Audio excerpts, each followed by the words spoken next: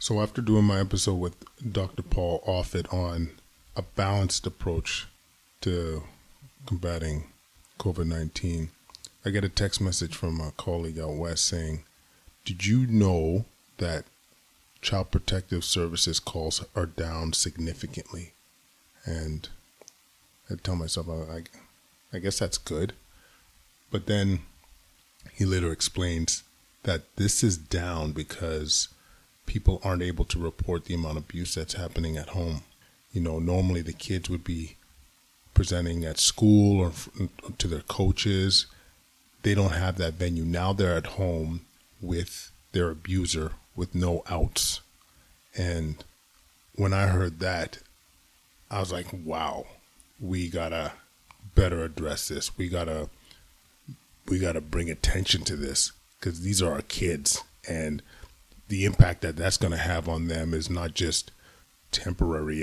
It's the rest of their lives. It's generational.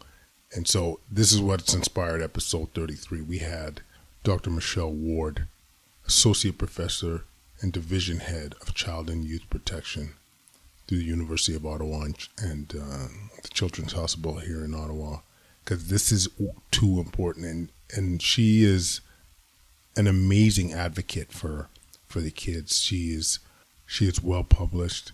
She's a journalist, and she's produced videos on how we could better serve our kids. And the one video that we'll have links to on the show notes, saying be that one person, be that person that the kid can open up to and connect with in a time of need, which really was such a beautiful message when you see this video.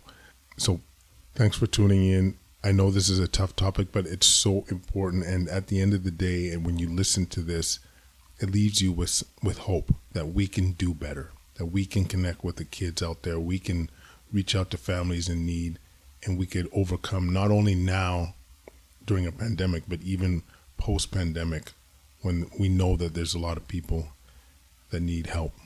So without further ado, Dr. Michelle Ward. Ladies and gentlemen, we got Dr. Michelle Ward, Division Head for Child and Youth Protection, Department of Pediatrics. Thank you so much for joining us on the show. Thanks for having me. Absolutely. I love what you're doing. You're also a journalist, and I've been following your articles, and they've been super informative in terms of what our obstacles are in terms of dealing with child maltreatment and welfare at this time. So maybe in general terms, Michelle, what are the concerns with our children's welfare at this time? So there are a couple of things that I think it's important for people to know. The first is that child maltreatment, which is child abuse and neglect, is already really common. And we know before the pandemic that a lot of families were struggling. But with the addition of the COVID-19 pandemic and social distancing and isolation, and really families just being home together, it's changed everything. I mean, it's changed things for me. I'm a mom as well, and I'm trying to work.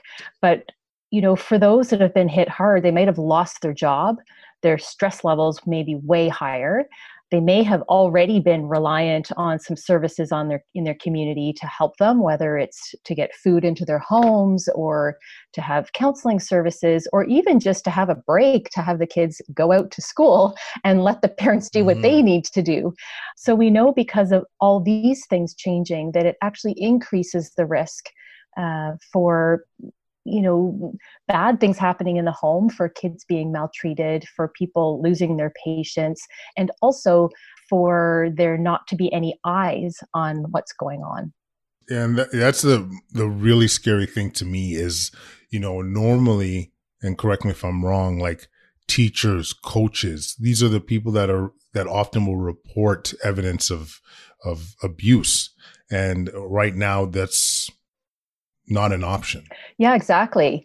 I mean, even just for families that are doing well all the time and don't have these issues, I always say to them, it's really good for your kids to have 3 different environments: their home, their school, and somewhere else, whether it's a team or a faith community or a cultural community or whatever it is. And that's because things aren't always going well at home or at school, and then that's protective. But even more so at this time, kids rely on a lot of those relationships, especially with their teachers and their peers at school. And teachers actually make about a third of reports to child protection or child welfare agencies. So in particular, in the first month of the pandemic, there was really very little contact between schools and kids. There's increasing contact now, but it's not the same virtually, I think, especially for kids. No, and I'd imagine, especially the teachers, like there's some of this you would need to get an impression by seeing the kid and having time for things to, like, that conversation to be able to develop. And like, by no means am I an expert in this, and I don't want to pretend to know, but I would imagine it would be much more helpful actually physically seeing the kid to see if there's any evidence of maltreatment. Yeah, I don't know that we have scientific evidence about that, but kids are all about connection, and you can't force that connection. As you know, when your kids come home from school, a lot of parents complain. They say, how was your day? And the kids basically don't tell them anything. They say it was fine, right? But when do you get that information? You get that information when everyone's relaxed, you're driving in the car, or you're giving them a rub on the back at bedtime, or you're just sitting and playing and conversation flows. And it's the same thing with teachers, right? It's creating that safe, comfortable time to just kind of connect, which I think is a lot harder to do right now. Absolutely. And so I guess, Michelle, is there evidence that this is becoming more of a concern? Like, I know on paper, this definitely seems like this is something to worry about, like we mentioned, there's no coaching, no teachers laying eyes on our children. But is there anything to imply that this is worse right now during COVID? There are a couple of things that I think are important in that. The first is that you probably have heard that the Kids Help Phone has had a really big increase in the number of calls that they're getting. So much so that there was an announcement by the federal government to increase their funding. So when I spoke with them a few weeks ago, they told me they normally have about 2,000 volunteers.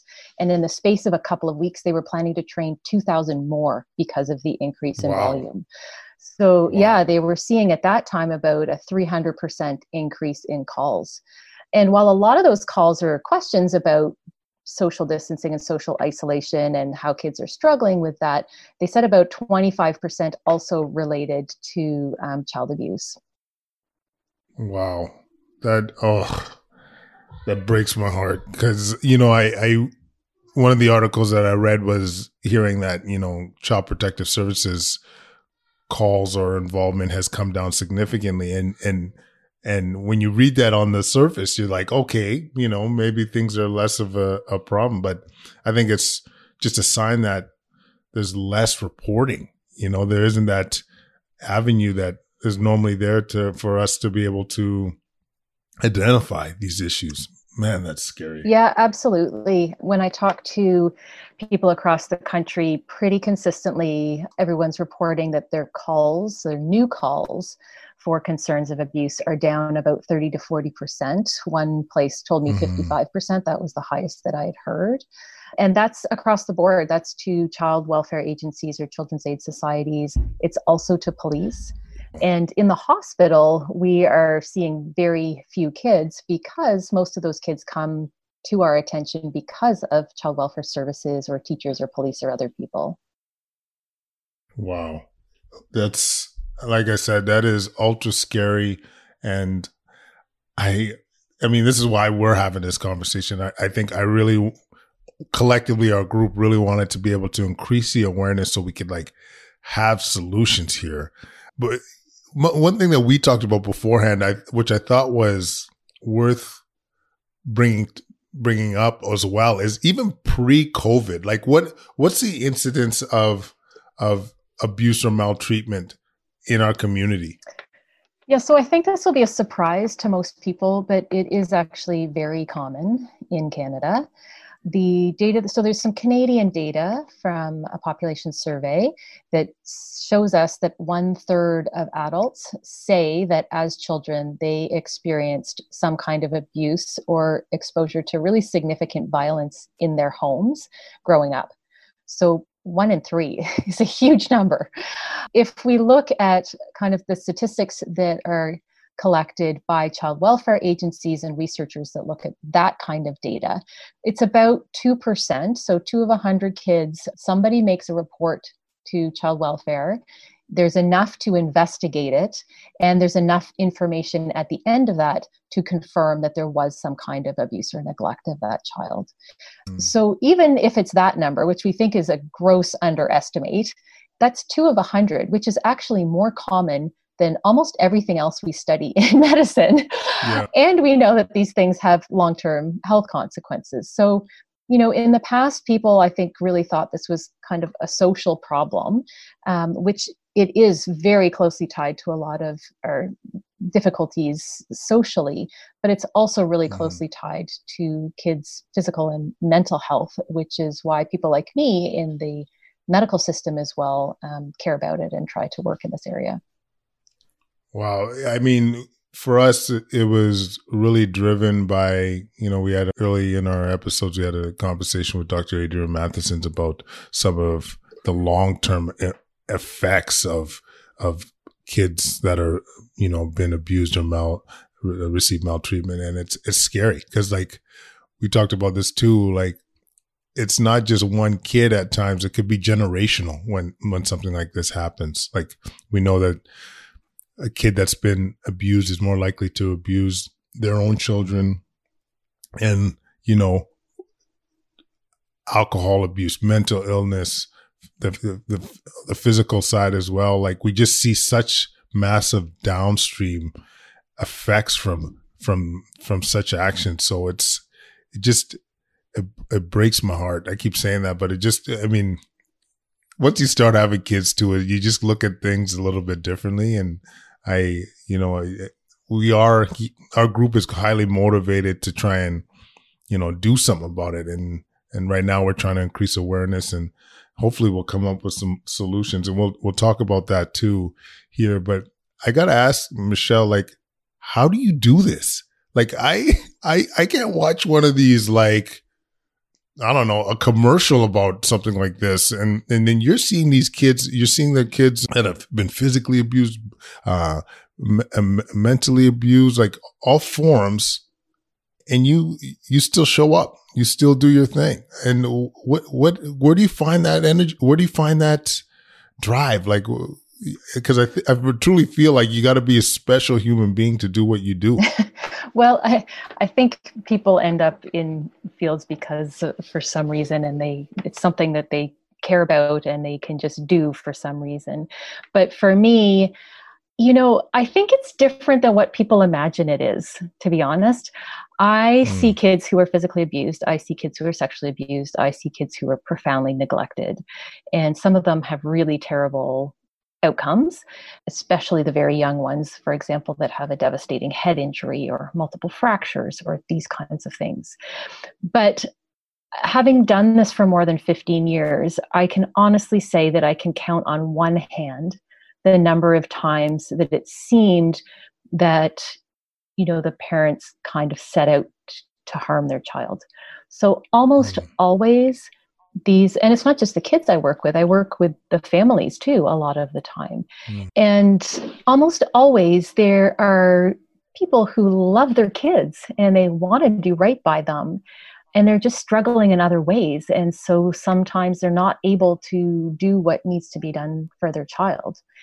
And I think that's one of the important messages, that, we just need to be compassionate and we need to reach out to empathy to these folks, because the more we vilify and other families that are really struggling, the easier it is to not talk about these issues, to think about that these are families that are not like us, that don't live in our communities, that we really don't need to spend the time and energy on. And that's just not true. This hits across all socioeconomic groups. It hits in my neighborhood. It's in your neighborhood. I think people would be really surprised at the kinds of people that I see in my work. And I think it just reflects that parenting is really hard, and we expect a lot of parents. We don't provide really great supports a lot of the time to parents that are struggling. And that's not to excuse things that are happening in the home that shouldn't be happening. It doesn't excuse it at all. But on the other hand, if we want to find solutions, we need to look at these as people who need some help and not be afraid to talk about it, which is one of the things that's actually been super interesting to me about the pandemic, that I've been doing this work, as I say, for over 15 years. And I have, I teach about this, I speak about this, and I can tell you when I'm on a conference program and there's a series of workshops that you can choose from, people aren't choosing the child abuse workshop most of the time, right? Or webinars or whatever it is. People don't want to talk about this. They don't want to hear about it. They think that they're either not going to see it or that they just, it's not comfortable. They don't want to talk about it. But in this pandemic, that's one of the things that's been super interesting to me, is that people are willing to talk about it. I think because we're all experiencing some challenges, and it's pretty clear to see why families that are already struggling might be struggling even more. Yeah. Michelle, I mean, absolutely agree with everything you're throwing down. The point you make, though, about, the intentions of a lot of these parents, I think is an important one. And because, I'm a human being too. If I hear about a kid being abused, my thoughts are like, how dare these parents, and like, who are these evil people? And it's often, it's as you said, they're struggling. It's their true intention is not to harm the child. It's just, it's the stressors of life. It's the lack of connection. It's all these kind of things adding up. And I think it's an important message, because to want to help, you got to really see the human side of of people. And so I think that's a very, very important message that you just said. So no, I want to thank you for that.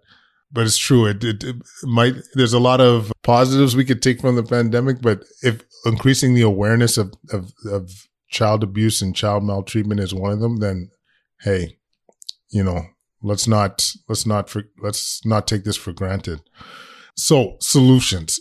We talked about this offline, and it was one of the things that really got me excited, because one of the things that we try and promote on the show is just, solutions that are achievable and scalable and can make a difference. Often they could just be a nudge or whatnot. But Michelle, do you mind just diving into like some of the things that you suggest that we could do to reduce the amount of child maltreatment? I think there's a lot that we can do. At the same time, I think that there are a lot of challenges in this. So maybe if I start at sort of the individual level, because that's a question that I've been getting a lot during the pandemic by just people generally. What can I do? I'm reading about this, and what can I do? And to the general public, I say to them that the best thing that people can do is just be a good neighbor, have their eyes and their ears open, and look at people with empathy. And if they're, I think we've already been asked to be good neighbors around maybe older folks that are in our neighborhoods and that might be isolated and need some help getting groceries, for example.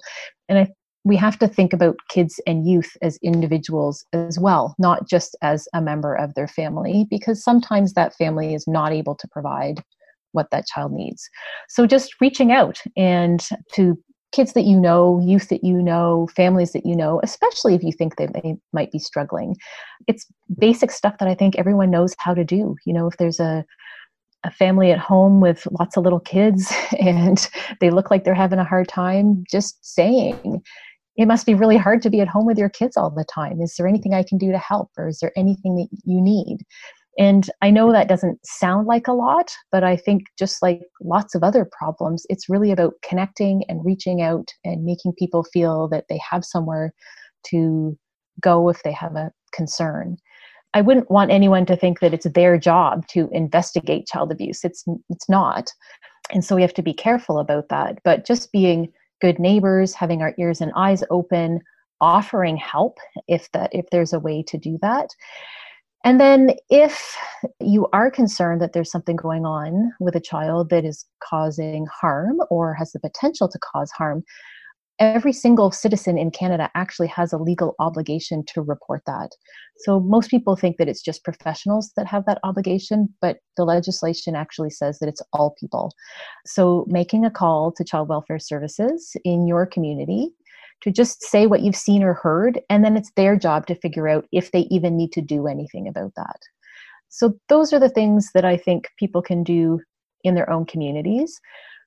For parents, this is a hard time. And I think we all have to recognize that all parents get frustrated, all parents lose their patience, all kids have their moments, and that's okay. And that's okay to talk about that. And it's also okay to say, I need help. And I don't think we really create a lot of space for parents to do that a lot of the time. So as more services come back online, I think that'll help too. But there are places that parents can reach out and get the kind of help that they might need. So I think those are some basic things that we can do. For professionals like teachers or coaches or music teachers or dance teachers or people who are, FaceTiming in or Zooming in or talking to families, it's sort of the same message, just keeping this in your mind that things might not be going as well as you think, and just asking in an empathetic way, just connecting and saying, how are things at home? Is there anything you're worried about? Is there anything I can help you with? It seems like nothing, but to the people that I talk to who have been through really hard times with child abuse and neglect, every single time I talk to one of those youth or adults who found support, they tell me the story of one person. And that could have been a coach or a teacher or an aunt or an uncle or a friend. And what they say is that person just asked me. They asked at the right time, in the right way. They listened and they cared. And that's what led to the help that I needed. So I think we can all be that one person for a child. And it's that principle of it takes a village. It takes a village even now when we have to do it virtually.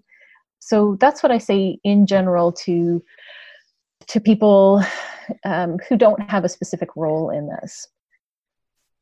Wow. I don't know why that makes me a little bit emotional with that. Just be the right person. Like maybe it's just picturing that child opening up to that person that was, making themselves available, making themselves present, allowing them to connect in that moment, and that being a lifelong memory and potentially impact how their life looks forevermore. And what I also think is important from what you're saying, Michelle, is that this is all something that we can do. Like it's just something that we could make that time. I don't care how busy, like you and I, we're busy cats. We're hustling all the time, but there's always room for this. And, we talk about some of the positive outcomes of such a horrible, pandemic and COVID-19. And maybe at the end of this all, we do feel more connected. We do have that better sense of community, and maybe things like this we can improve these situations. Cause to me, I can't reinforce it enough. It's just too important. It's our kids, man. You know what I mean? If we can't represent, you got to represent for the kids. That's all I'm saying. It's too important. Wow. A couple other things I think would be good to touch base on. I want to, like, we have my nephew's special needs. He's got neuromuscular syndrome, and I think it's worth acknowledging anyway, like how challenging a time this must be for a lot of the special needs families. I wonder if you could maybe comment to that on what we're seeing or anything that you think might be helpful. Yeah, this is such a difficult time, as I said before, for parents generally, but in particular there are certain groups that are even more challenged, I guess I would say. And there are lots of families that have kids that really require 24/7, very intensive care by their parents. And they struggle at the best of times. And we, as our systems don't always support them maybe as much as they need. And now those systems are not in place in the same way. So I'm hearing from families, but also from professionals like doctors who work with kids with complex medical needs, for example. They might have a feeding tube overnight that parents have to stay up or check multiple times through the night every night. Or they might have behavioral challenges during the day and the parent literally cannot leave their side. And now they're doing that 24/7 with the child not being able to go to school, with them not being able to get respite services, for example. So some of these families have people that come into the home to help with that, or the kids may go out of the home, for example, for a weekend night to give the parents a chance to sleep and recuperate so that they can do their best again for that child the following week, right? And so that is actually one of the big groups that I'm worried about, and we're starting to see the impact of that. In fact, in my discussions with the local child welfare agency, I'm hearing that there are some kids now that are coming into care really only because the parents don't have the supports they need to care for those kids at this time. Not because they can't and not because they don't want to, but because it's really impossible to do it 24/7 without supports. Wow. Wow. So, there's a lot of advocacy going on right now around during this time of pandemic that respite services, for example, be one of the next things that comes back online. Not just because parents need a break, but because it actually means that families can break down and that connection can be lost for a period of time, and the trauma that causes for both the parent and the child. That's going to be a lot more difficult for them, costly for them, and costly for our systems. So there are things right now that need to happen around supporting those parents who really have extraordinary demands on them and who, for the most part, just do it and don't ask for a lot. But we need to be advocating for them. Oh, I think it's such an important point, Michelle. I think, we're recording this on May 1st, 2020, and, in Ontario, in Ottawa, we've shown evidence of a curve that's flattened. And I think it's important to have this conversation about those next steps, in terms of where are the needs now. And once again, as you so gracefully put, if those families are strained, that's not just something that's going to impact them for those days. It's going to have lifelong implications, costly implications, emotional implications, hospitalization implications. So it's an important thing to bring up. It's an important thing to advocate for, because this conversation about how, I was did a CBC news article yesterday or the day before, and basically talking about like, what are the next steps? It'd be nice to get that kind of clear map, and this is definitely something that I would want to see, or we would want to see, being advocated for. Such an important point. Yeah, and I think it speaks to the issue that, imagine a parent having to choose to give up their child because then their child can get the services that they need. Can you imagine that bullshit? No, like what a horrible spot to put a family in.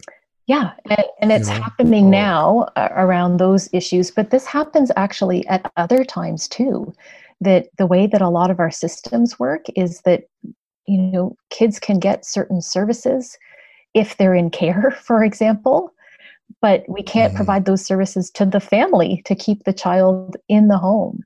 So, we really have to think hard about how we support families and what they actually need, especially, like I said, when they have these extraordinary demands on them. The other group that I'm worried about right now is the newborns and infants.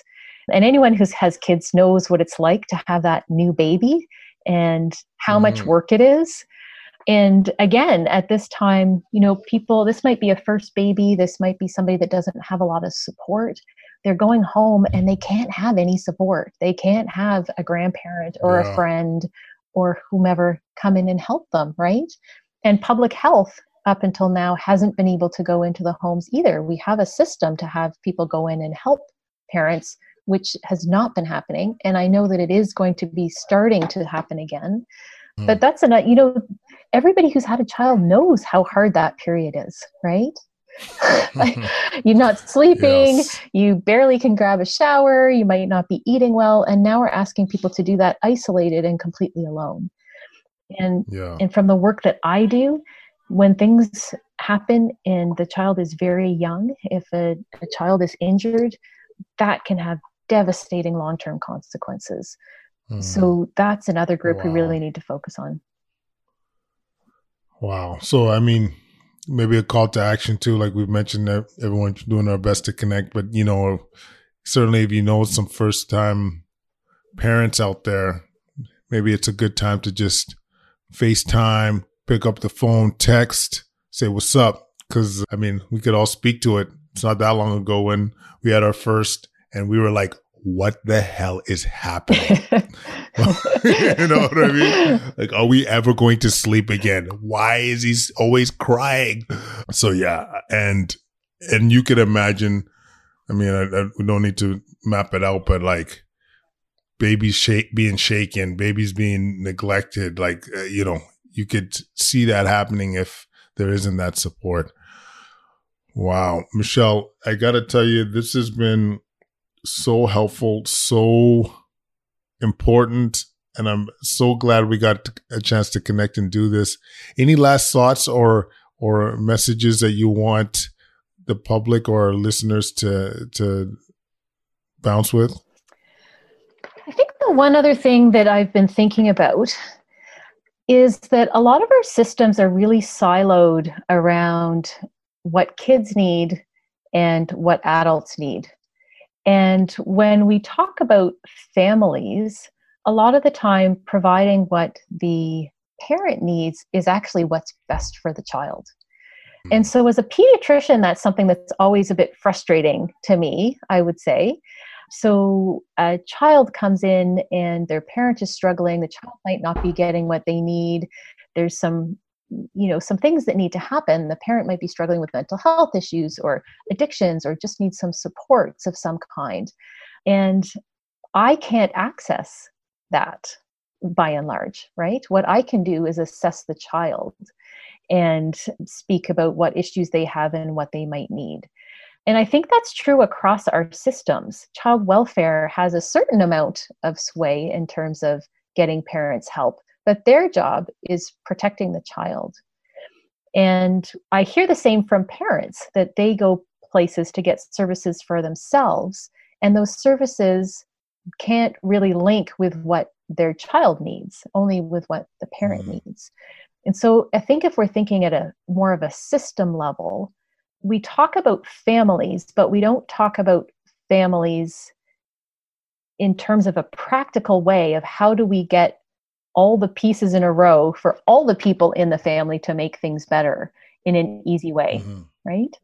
So I don't know what the solution is to that, but I would say that the more that we can encourage kind of in medicine anyway, the adult and the pediatric side to work together, which family medicine does a lot better than other areas of medicine, but not just in medicine, in the other systems that are out there. If teachers are noticing that parents are struggling, they don't have a way to get those parents some support either, right? All they can do is say, talk to them about what their child needs. So I think that's actually a really big barrier for us to look at kids and youth in that way and to look at parents separately.